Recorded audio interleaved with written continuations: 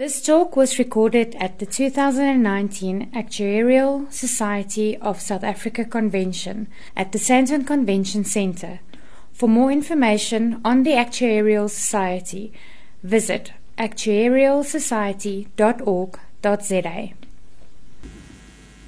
Good afternoon, everyone. My name is Tino, Madzingira, and it is my absolute pleasure to chair this session this afternoon. We are discussing, today's topic is Where is the Black Box? A group termination study to uncover disability trends. My colleagues here will be doing the speaking, Neil Parking and Anya Case. Neil's the Chief Pricing Actuary at RGA South Africa. And the last time he graced this stage, he was the second best speaker at the entire convention. So if you're wondering if you picked the right session, I can assure you that you did. Anya Case is a research and development actuary at RGA South Africa. She's been involved in 3 of these studies on group termination, so she's got a lot of rich insights that she brings to the table. This is the first time she's presenting at the convention, so I'm going to ask you to give a warm round of applause for her when she comes up. So without further ado, I'm just going to call up Neil Parkin. Thank you.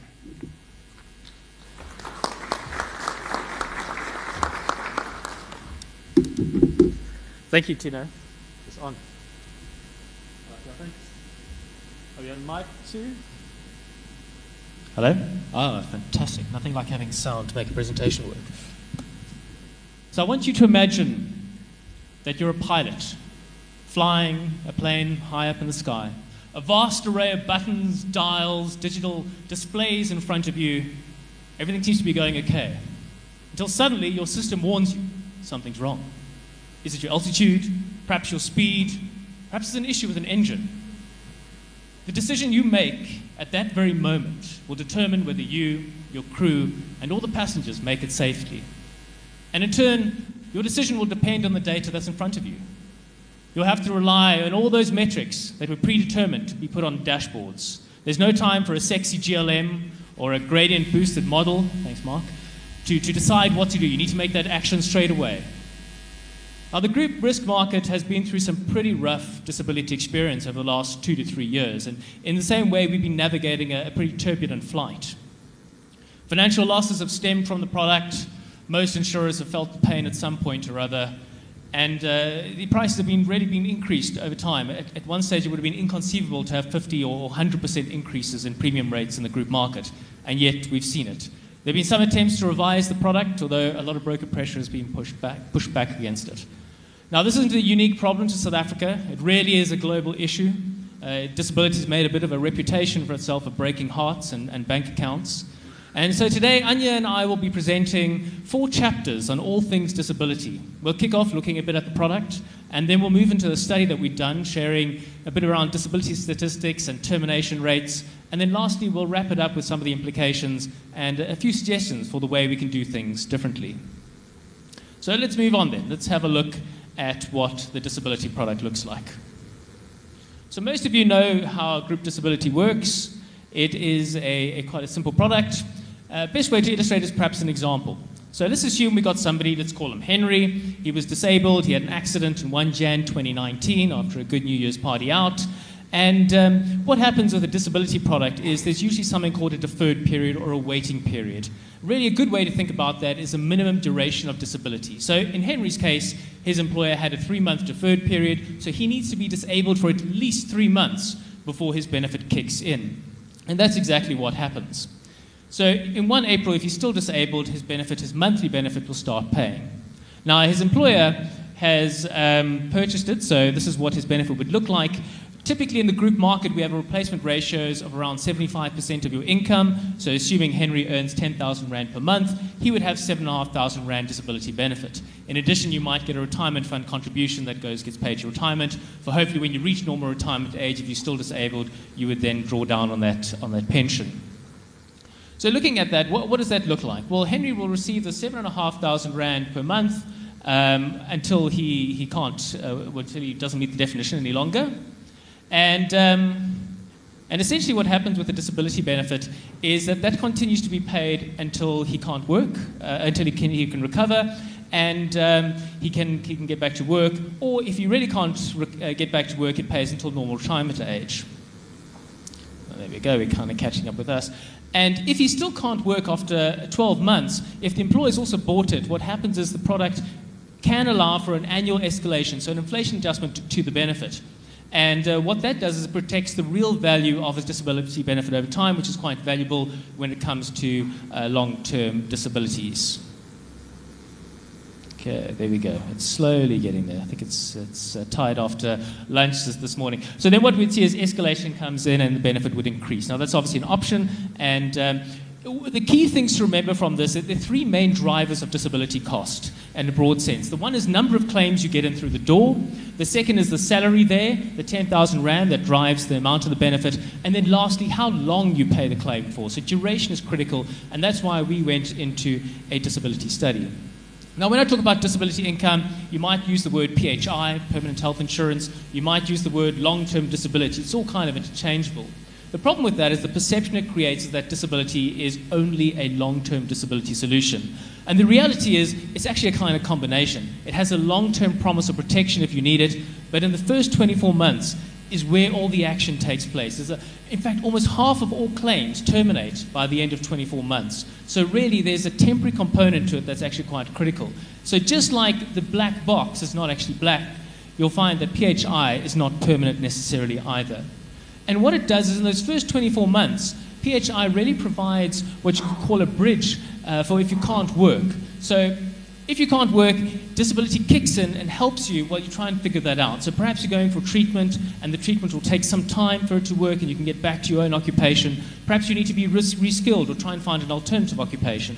And that's where these first 24 months are so important. And the claims assessors try and get in as early as possible so they can facilitate any changes that need to take place.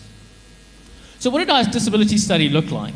Well, we had, fortunately, quite a lot of data. We managed to get 10 years' worth of data starting from 2008 all the way to 2018, and it covered 1.5 million exposure months and some 20,360 terminations. And that stemmed from about 53,000 claims, so really a solid amount of data that we managed to get, and it really was representative across the market. So we got it from 6 insurers. So thank you to the guys sitting in the audience who helped us with all the data. We know it is quite a bit of effort, and obviously all the queries, so that we can understand the data so that our results are comparable and standardized across the industry. And what we're going to do today is share some of the results and insights from that study with you, and then sort of draw through the conclusions. And to start that process off, I'm going to hand over to Anya as she looks into the disability details and shares some of those statistics. There's that warm round of applause, Anya. Thanks, Neil. Yes, so I will be talking in this chapter about the results from the termination study, starting with this chart that shows the proportion of claim counts by cause of disability. And as you can see from this chart, the leading claim cause is musculoskeletal, with almost a quarter of all claims coming from this condition. This has remained stable over the last 15 years. The second one, other and unknown, the unknown portion is actually very small, it's at 3%, but we group some of the other minor conditions so that we can focus on the main conditions. The second leading cause is cancer, followed by neurological, and this has to do with your brain, your spinal cord, and your nervous system, and it includes things such as stroke and head trauma. And then psychiatric, that represents 10% of all claims by count, and that's also always a very interesting one to look at from a claims management perspective. There are some interesting trends. The graph before just showed didn't show the full data, say just the last 5 years. But there are some interesting trends we would like to focus on, and starting with HIV, you can see a clear decreasing trend. HIV was an interesting one. In the early 2000s, we didn't see a lot of claims, only 1%.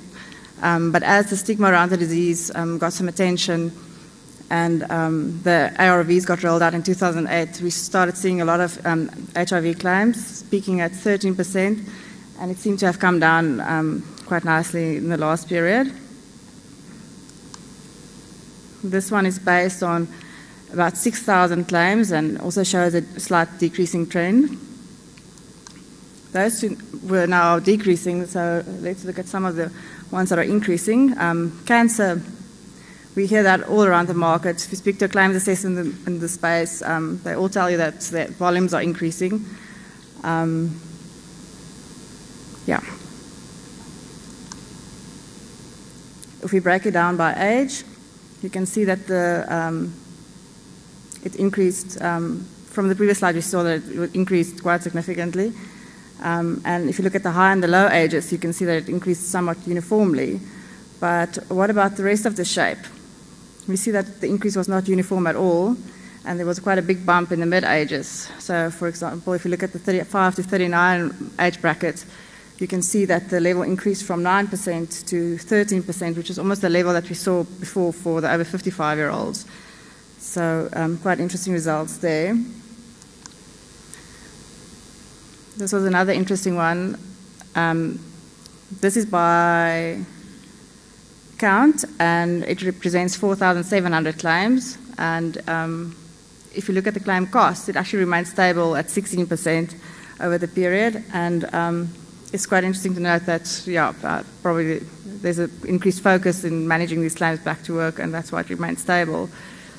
If we break this up by gender, we can see that the trend comes from females, with males remaining stable at 6%. And I mean, even in the 2003 to 2007 period, the female rate was double.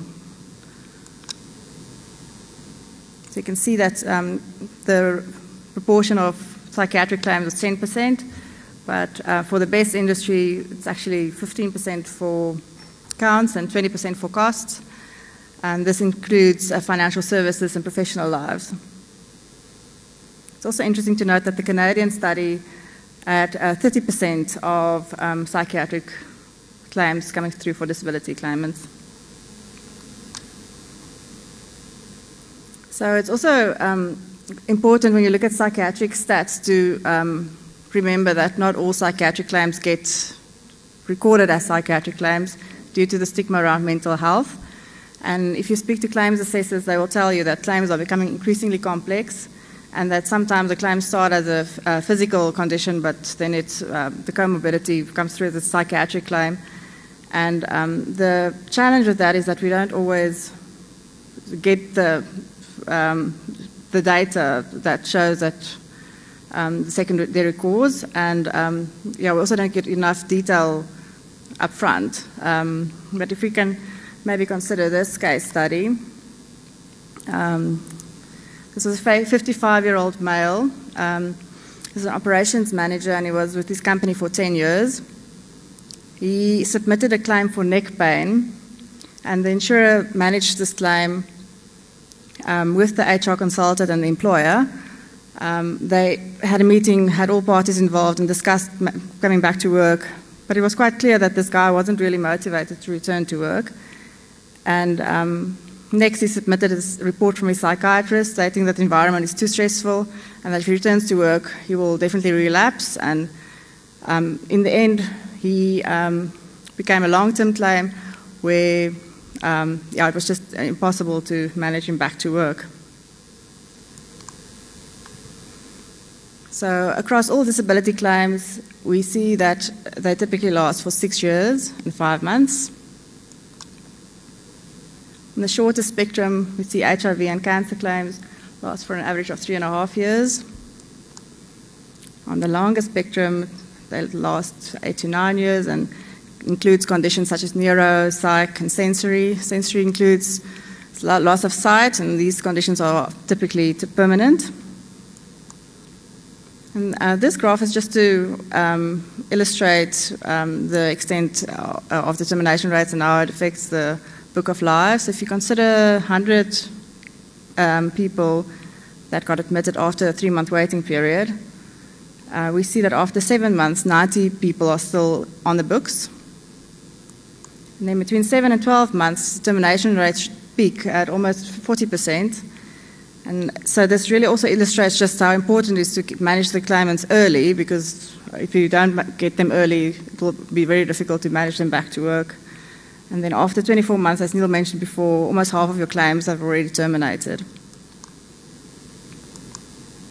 This slide just really shows average ages and average benefit amounts by month. It's intuitive, I think.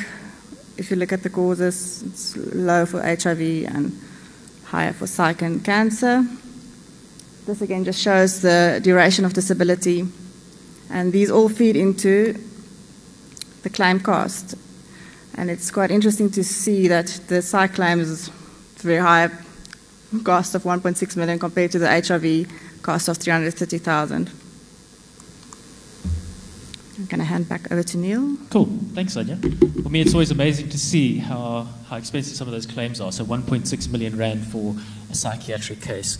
So obviously, we see the durations there, and we can guess, and you might have some sense of why the durations are what they are. But let's have a look and see what actually causes claims to end. So there's really three reasons. The first is retirement. Now, we don't generally consider retirement in our termination study because it's a natural end to the claim. People reach their normal retirement age, so we haven't been able to manage them back to work and they haven't died, which is the other two reasons. So either people recover or they no longer meet the definition. That's all considered as a recovery in the data. And then lastly, they die.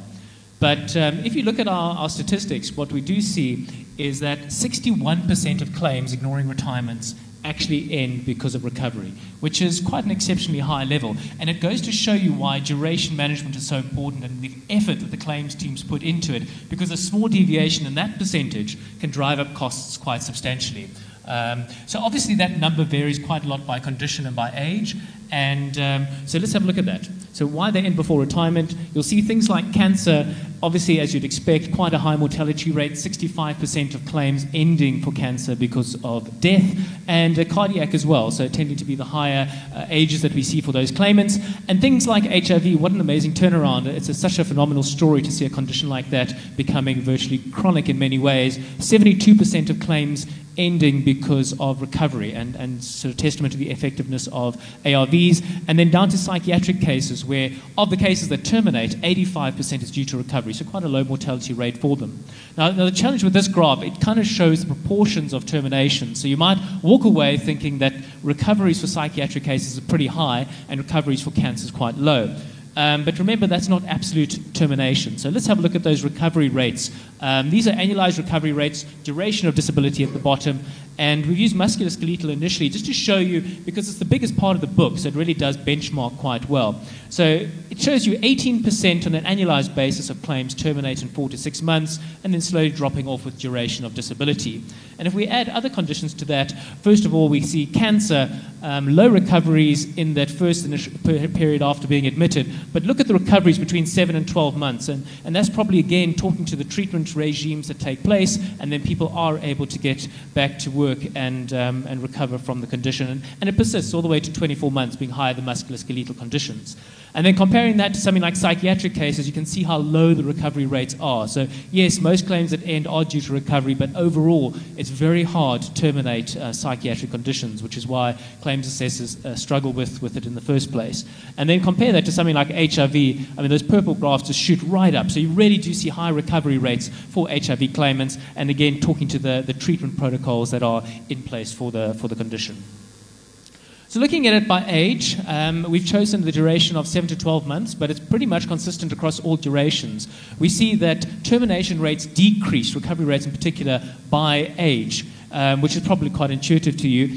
Interestingly enough, for this duration disability, the death rate was fairly consistent, around 12% on an annualized basis. So if you add 12% to these numbers, it gives you the total termination rate. So you can really see recovery rates are driving the shorter durations for the younger people. So look at that, under 35, 48% on an annualized basis. And if we compare it to the over 55-year-olds, you can see that means that under 35-year-olds recover at a rate of 4 times those over age 55. And even if we move to the 50 to 55 category, it's still a factor of 1.6 times. So really showing you the impact of age on getting people back to work. So if you're a claims assessment team, you've got limited resources, this means a lot to you, right? Because you're going to have to focus where you're the most likely to be successful. And that does really talk to your younger claimants.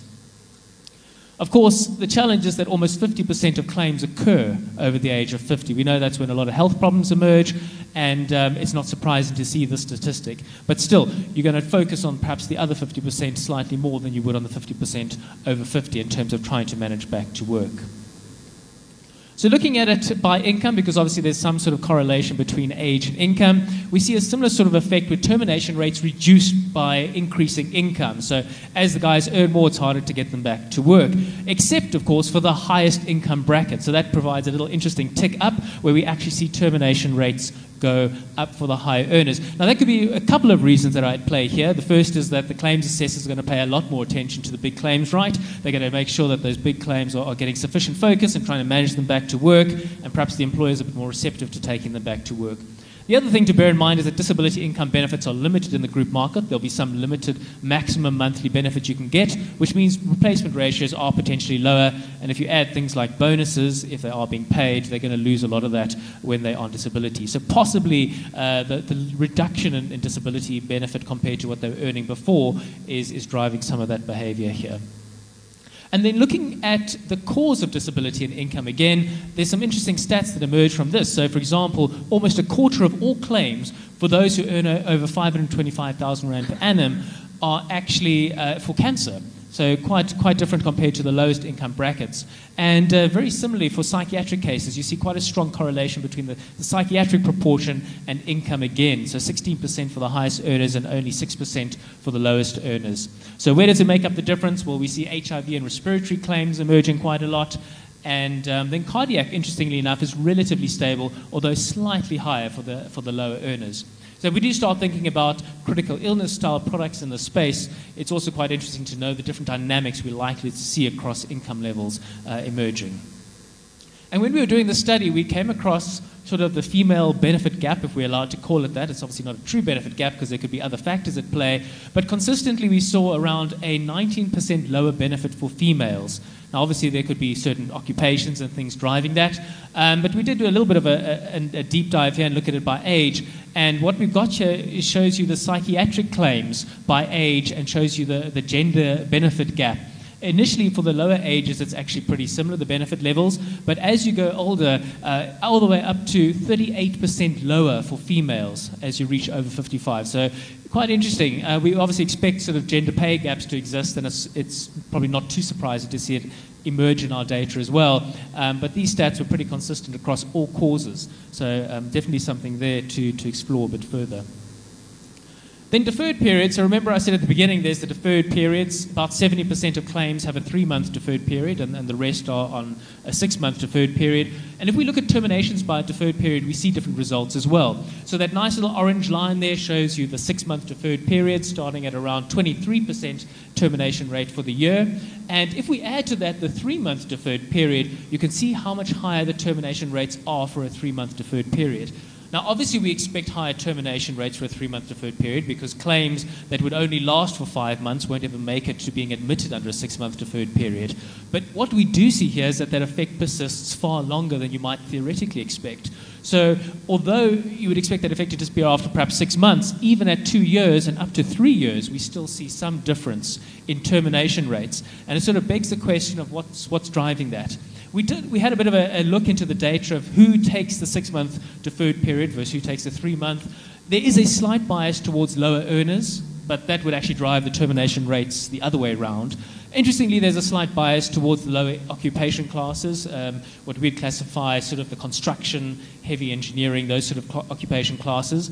And even more interestingly, the people who took the 6-month deferred period were also less likely to take options like escalation, which makes me think that it's probably a bit of buying behavior happening here. So guys are trying to buy down, reduce the richness of their benefits to try and save costs. And that could be indicative of the environment that the employer is operating in. But either way, it highlights that your theoretical costing may well be quite different to what ultimately emerges in your experience. And then if we look at escalation, so again, this shows now claimants with escalation, remember that inflationary adjustment that happens on an annual basis to your benefit, versus those who have no escalation benefits. And we consistently see at all durations of disability that those with no escalation have far higher termination rates. We did control this for all sort of other rating factors, and yet this effect still appears. It appears so much so that, in fact, those without benefit increases terminate at a rate of up to 47% faster than those with benefit increases, which is quite interesting. And it sort of asks the question of whether there's some behavior that people know their benefits being eroded and whether this is really an option we should be offering in our group market. And perhaps just to illustrate that point. So if we have a claimant, we'll call him Henry, because there seems to be a good name to go with today. And just to say that he was disabled in 1990. So a little while back, when he was 25, he had an accident that's permanent, and he's disabled all the way up to retirement. There's no chance of getting him back. Now, in 1990, he was fortunate enough that his employer had bought him a disability income policy that would pay him his benefit, and let's say his benefit could buy him a loaf of bread. So Henry was happy, he had his benefit, he would be okay financially. What he didn't realize at the time, along with 15% of all the claims in our data, which is about 8,000 claims, is that he didn't have an escalation. So his benefit would stay fixed until he retired and then claimed under a disability benefit policy.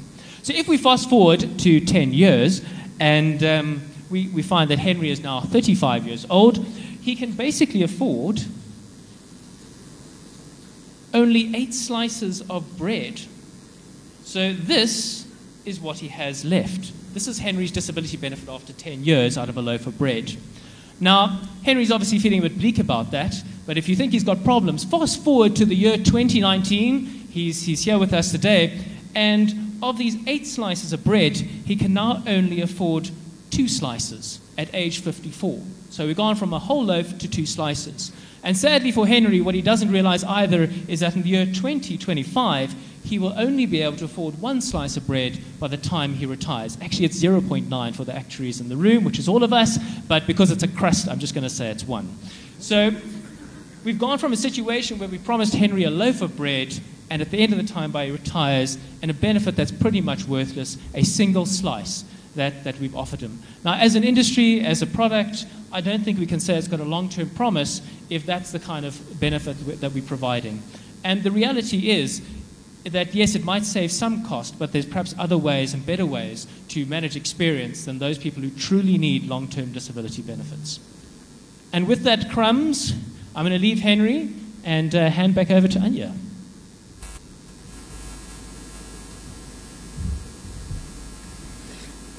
Yeah, so looking at trends over time, we see in the early 1990s that termination rates were really low. And it was really because a medical doctor determined whether a person was disabled or not. In the 2000s, the approach changed significantly, where claims teams often involve occupational therapists and nurses and OTs, and termination rates increased significantly after that.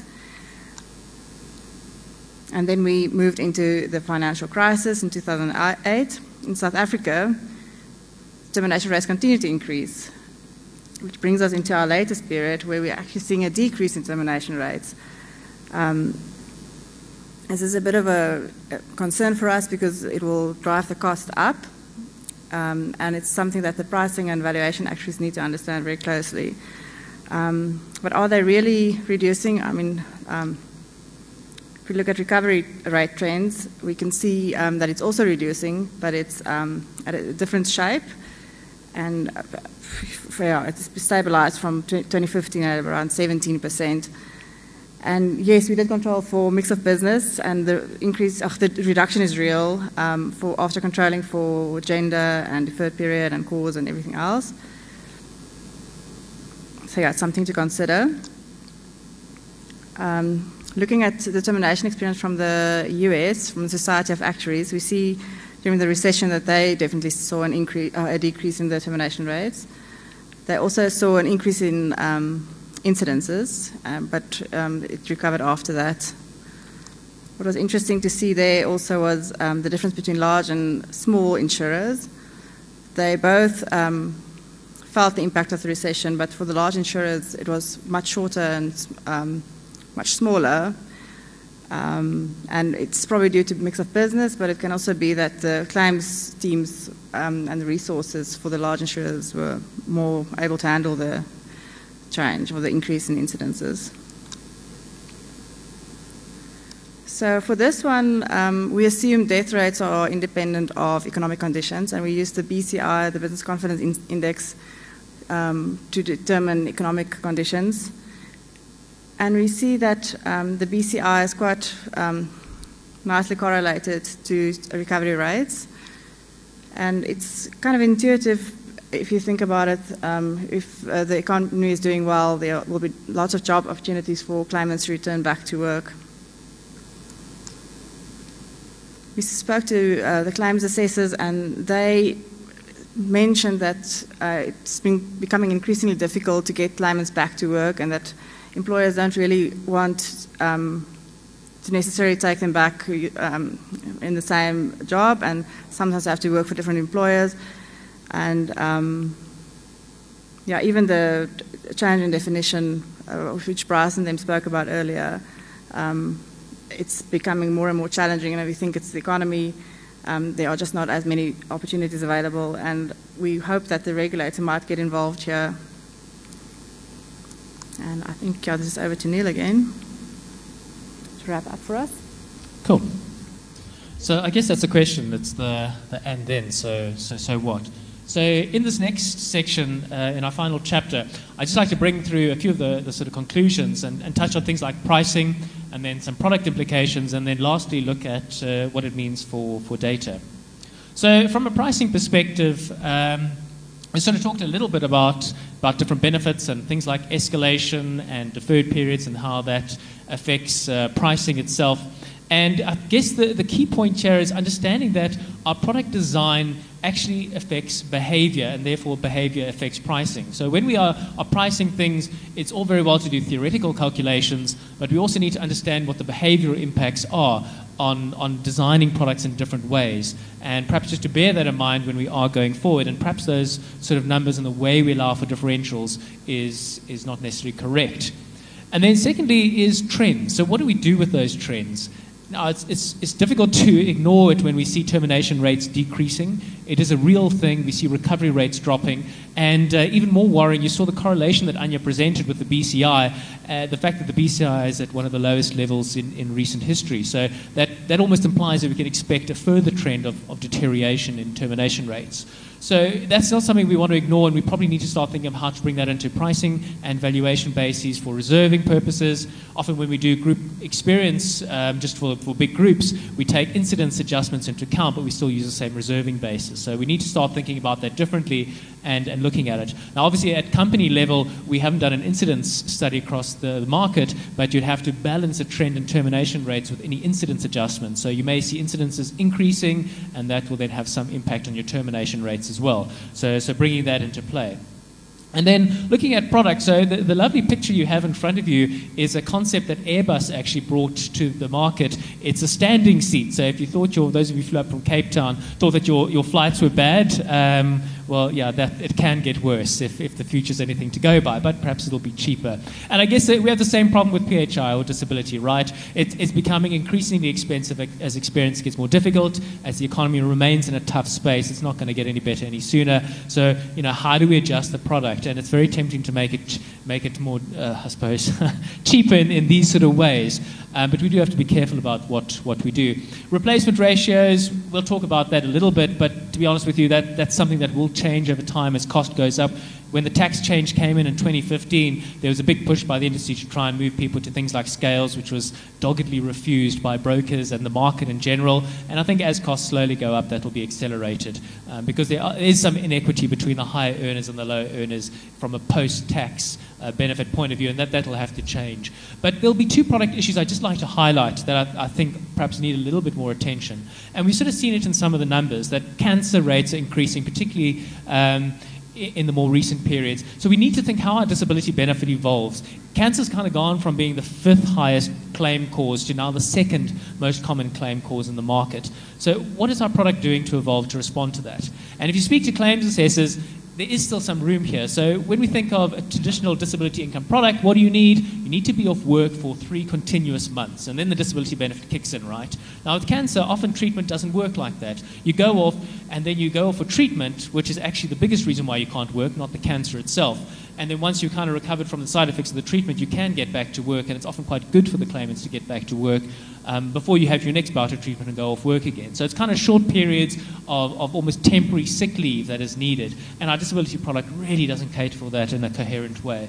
So is there an opportunity to rethink at how waiting periods work, bring some of that cool critical illness thinking into the space, obviously mindful that we don't want to push up costs, but we do want to enable access to treatment and really let the product talk to the market that needs it. So perhaps lower level benefits, trying to do something in that space. And the second point is to really help our claims assessors. So what they do, you might think a cancer claim comes in, they stamp it approved, and then they leave it and wait for the doctor to tell them the claimant is ready to go back to work. In fact, that's not the case. The claims assessors do an amazing job of trying to get people back to work. They coordinate with their manager, they coordinate with the doctors, making sure everybody knows what's going on, what is the plan for getting back to work. And that's a key part of actually making sure somebody's able to get back to work. Obviously, with cancer, we do see things like a secondary psychiatric complication, things like depression. Treatment is pretty harsh. And once you've been through that, it's not surprising that some of our claimants sort of struggle mentally from the condition. Interestingly enough, what the claims assessors will tell us is that doesn't happen initially. Once the claimant has been through an assessment, through a recovery process, once they're almost getting ready to go back to work, what's happened to them really hits them. And it's then that the depression hits in. So what the claims assessors do is make sure that they have access to social support, which many of you will know that is a firm favorite of mine, in terms of getting people back and healthy again. It's a key driver of that. But social groups, support groups, claims assessors refer claimants to those groups and enable them to get the psychosocial part sorted out so that they do have that support right from day one. When they are able to recover and get back to the work, they do. Otherwise, what you do is they slip into much longer claims than would otherwise be necessary. And then what we're seeing, obviously, linked to that is mental health generally. And you're not going to escape this. I think most talks at the convention are either going to be about something sexy like artificial intelligence or mental health. And that's because as much as we've traditionally tried to hide away from it, we'll talk about things like, can we cut out psychiatric claims from our product? Let's just pay them for 12 months. We're not going to get that right. It's not going to work. And for people with genuine psychiatric conditions, there's no reason to have that distinction compared to somebody who gets a physical condition, right? So from a product perspective, everybody can tell you about the claimants who fight the system, who claim for depression when they're not actually and could be working. We know that. But there's a broader shift in society towards poorer mental health and anxiety. And it's something we need to recognize. Psychiatric claims are going up, particularly for the females. So what's happening there? What in the work environment is not facilitating people at work? We often think that the sort of gender story has been sorted, more women are coming to the workplace, but has the workplace evolved? What's driving that? And what we do see overseas, particularly, is that group insurers are playing more in the wellness space than ever before. In fact, Unum in the UK is a great company to Google if you want to have a quick look. But they do some pretty cool stuff, and they get directly involved in the employee's mental wellness. Knowing that they can prevent claims, it saves their claims assessors a whole lot of headache in trying to get them back to work. They even have the mental first aiders. So there you go. Have a look at that. But this is a space, as group insurers in South Africa, we can't leave it to the medical schemes and to employee wellness programs. We need to start influencing its direction now. So this picture here is an image of an actuary extracting data. So for those of you who've done historical experience studies, you know what this feels like, right? You try to open that jar that just won't open, and when you do, there's a floppy disk that probably doesn't connect to any known device anymore. This is the story of our lives. We spend most of our experience studies trying to do data cleaning and sorting data out. But this is not really the way it's going to work in the future. So there'll be some wonderful data analytics presentations this week and talking about machine learning and cool sort of random forest walk things, which I don't know what they are. But the reality is we need to pause, because none of that works without data. So unless we get our data better, we're not going to go anywhere. And we look at black boxes, and what do? They record data. They tell us what happened at the time of an accident so we can get closure. But they also tell us about what we need to change going forward. And we need to think what our black boxes in our industry are recording and whether that data is enough. And I think the answer to that is no. We need more data. We need better data. So if we look at flight MH, the Malaysian airline MH370 that disappeared in 2014, you probably all know the story. It just disappeared off radar, and it was one of the most expensive searches to find the plane, which never actually found the whole aircraft in the end. And most of the public were astounded to find that although you can track your car, you can go into apps and see where your car is, it's still parked where you left it, you can't do that to aeroplanes, right? We don't have real-time tracking. And following MH370's disappearance, a lot of international sort of task groups have been set up to try and enable more real-time tracking of aircraft. Obviously, using the full set of data that's captured by the black box is currently technologically difficult because of the level of data that's captured. You can't just bang that off to a satellite. But there are moves to try and track aircraft in more real time so that we don't have these sort of situations emerging. And much like the group risk industry, if you look at it, getting exposure data is pretty tough. And if you want to do a real proper in-depth analysis, it's not going to be in real time. It takes a lot of effort. And with PPR, I think there's a lot of room for us to do better in that space. We're going to have to start capturing data. We're going to have pretty impressive records. So why not start building data structures that enable almost real time? We'll go with pseudo real time for the beginning. Data collection where we can do these analyses and have those dashboards while we're flying this plane to see what's happening with our experience. And I think once we have that, we'll start getting other rating factors. We'll have ID numbers. We'll be able to link to third-party databases and start doing all that cool data analytics that we all want to for those future actuaries. So the other aircraft disaster worth mentioning is the Boeing 737 MAX. Now, this has been quite topical in the last couple of years. And really what happened here was that Boeing introduced automation to their aircraft. And automation is a risky prospect at the best of times. And this automatic feature was aimed at preventing stalling. So when the plane does something wrong and it's going to stall, this corrects it. Unfortunately, some of the sensors were faulty and fed incorrect data into the automation process, so it just wanted to keep pushing the plane's nose down, which ended in 2 fatal crashes. The pilots struggled to correct it, but they couldn't override it, and automation ultimately killed all the passengers. And why that's important for us as an industry is because we're moving swiftly towards more automation. And we need to make sure that we're getting our data right and we're getting the right variables. And we have to ask ourselves, are we? And I think there's some more room we can do here. To be honest with you, when we look at claims assessment packs, all the data is there. The claims assessors do a fantastic job of capturing all the information, but if you try and get it into a database, it's nowhere to be found. The first spot might be something like what medical information, what medical data can we use? So at the moment we have broad categories of medical information. If you ask me sort of what is the schizophrenic component of psychiatric claims across the market, I have no idea. And I'm sure many insurers don't have that information either. So we can definitely do better because the claims assessor knows it. It's just how do you capture it and put it into a useful position. And then Anya's talk about the comorbidities. We need to start capturing that to understand in depth what's driving the claims from a medical point of view. And then for me, even more exciting is the non-medical data. We need to understand more of a person. People are not just the medical model anymore. We know that there's a whole lot more that drives people. If you understand, are there retrenchments at the employer? How does the employee-employer relationship look? Is it good, bad, ugly?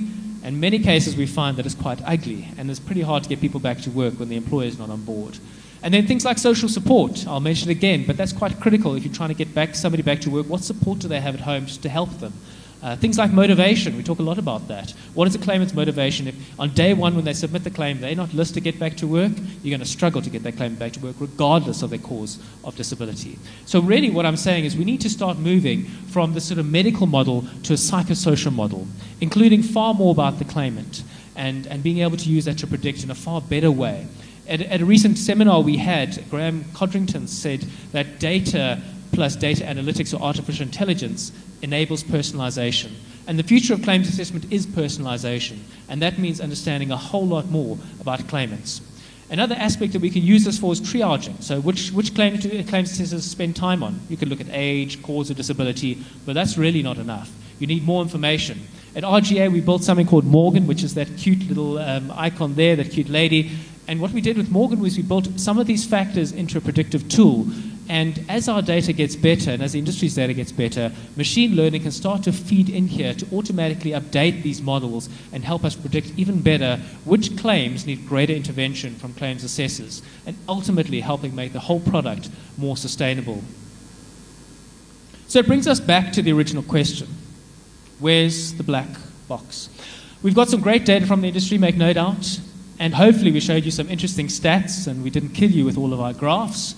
But you're still here, so that's a good sign. But that's been fine and fit for purpose for now. The world is changing. What we want to do is changing. And as the saying goes, what got you here isn't going to get you there, and I fear that it won't even keep you here. So let's, as an industry, work together to build the black boxes that enable the future. Thank you.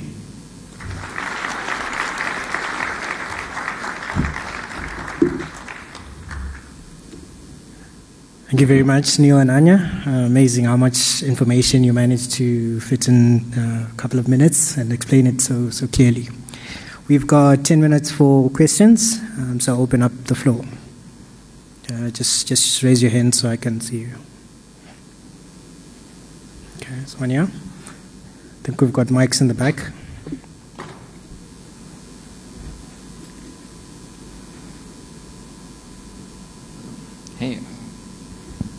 Hey, can you hear me? Yeah. Okay. So just for Neil and Anya, just two questions on some of the data that you showed us. A lot of interesting stuff there. So, firstly, do you guys see psychiatric as the biggest threat to us in the industry? Just because even though it's not the main claim, of course, they seem to be very sticky, last very long, high claim costs, focused on the higher socioeconomic side. And then second question also related to that is, for psychiatric specifically, this is all obviously focused on the termination side, but do you think there's anything more we could do on maybe the rating side, like in the same way that we do a blood test, medical, to find if someone's at higher risk of certain illnesses? Do you think there's anything we could do on the rating side to find if someone's at a higher risk of becoming a psychiatric claim? I'm actually going to stand, Imran. Well, I think psychiatric conditions are particularly worrying due to difficult questions asked by co-workers at conferences. Anxiety is high. I don't think psychiatric conditions are necessarily the biggest threat. I think we need to think carefully about the whole sort of way work is going, and mental health and mental wellness fall into that. So, and I think for me that's really about a secondary layer of complication. So whatever your condition is, in a difficult economy where work is stressful, everybody's stretched, that's kind of psychiatric, but it's preempted by sort of a more physical condition. And I think those are kind of quite interconnected as opposed to a pure psychiatric condition. Depression, schizophrenia, things like that. So I wouldn't be too worried about that. And we've seen the costs be pretty stable. My worry is more the longer-term trend about wellness in the workplace and focusing on that and trying to play a bigger role in that space so that we can control it better. Anya mentioned the 30% of claims are due to psychiatric conditions in Canada, and we see sort of big numbers in Australia as well, in the UK. So no doubt, as sort of our socioeconomic classes potentially lift, we'll see more psychiatric cases. And so your second question was? If there's anything more we could do on the rating side. On the rating side, on the group space, not massively, other than digging into third-party databases, I think, be a bit of a challenge. I think for me the opportunity is in getting there in the wellness space, first of all, and then secondly, once somebody is a claimant, understanding them, and almost in that way rating them, understanding all those sort of psychosocial factors so we know really where their risks are. So if you do have a psychiatric condition, how motivated are you to get back to work with somebody who isn't, and trying to manage them through that process. So I think there's definitely more information we can know at that stage. From a group perspective, I suppose we could link to third-party database and get all fancy, but generally that's probably going to be a bit more challenging, I think.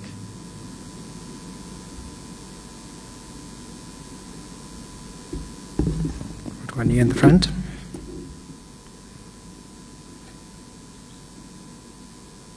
Hi, Neil. Given where you saw the trend start going down in terminations, do you think it corresponded with the change in tax legislation? That's a good question. We debated this a little bit. So if you look at the overall termination rates, it's clear that they started declining prior to 2015 already.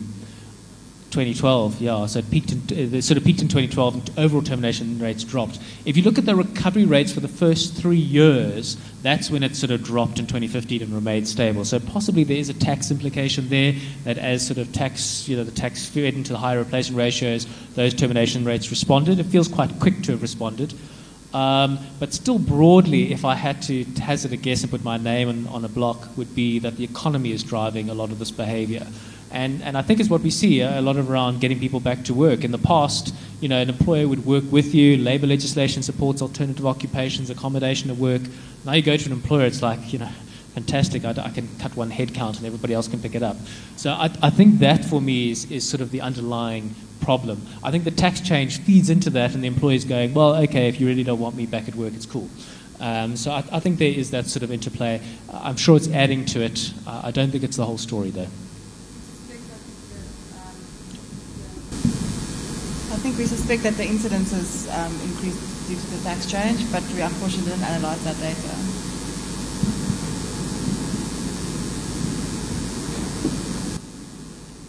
We've got time for a couple more questions, if there are any.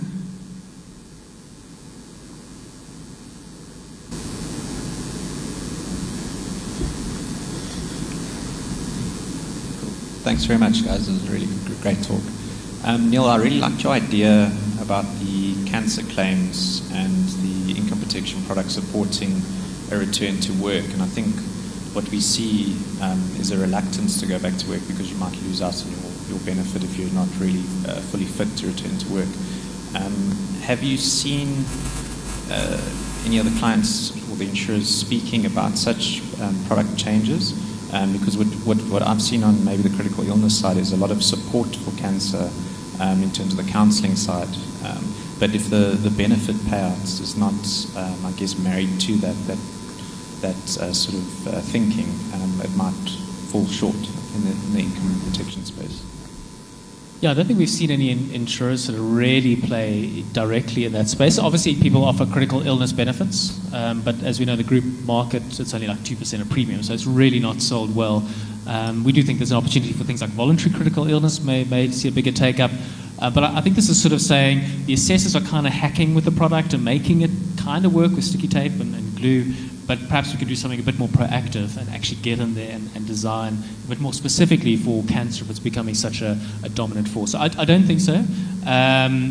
And I think you're right. I think there's an amazing support systems, and assessors are doing a lot of that informally. It's just how do we perhaps structure it and really optimize it and make sure that all claimants get it. So interestingly, that you said we talk about cancer. When we looked at it by income, obviously we saw that almost a quarter of claims for cancer are for the higher income earners.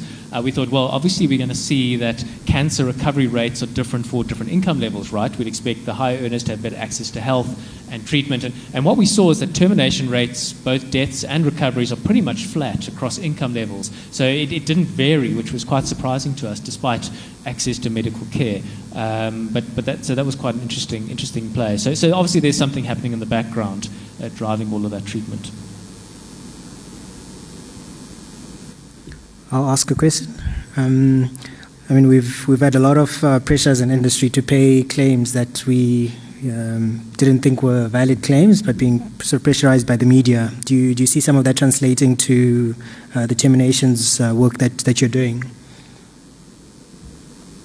Yeah, we do see a little bit. So I mean, our claims assessors will tell us that they threaten to go to the ombudsman, threaten to go to the media.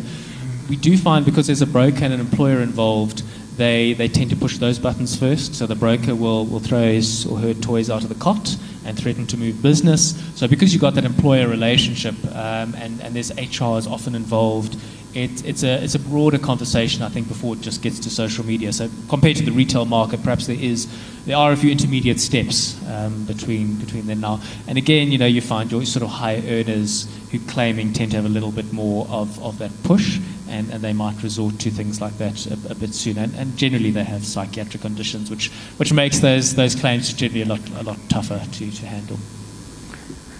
We have time for one more burning question before we close. Anybody who's been saving up that really tough question for Anya? Okay, so I think we'll leave it there. Give you guys a few extra minutes. So thank you, Anya, again. Thank you, Neil, for a great talk. We've got some bread here if anyone's interested. If the tea isn't up to scratch, there's bread here. But thank you so much for joining us. Please come chat to us if you want to discuss anything further. Neil and Anya's contact details are up there, so add them on LinkedIn or send them an email as you like. Thank you very much. Thank you, everyone.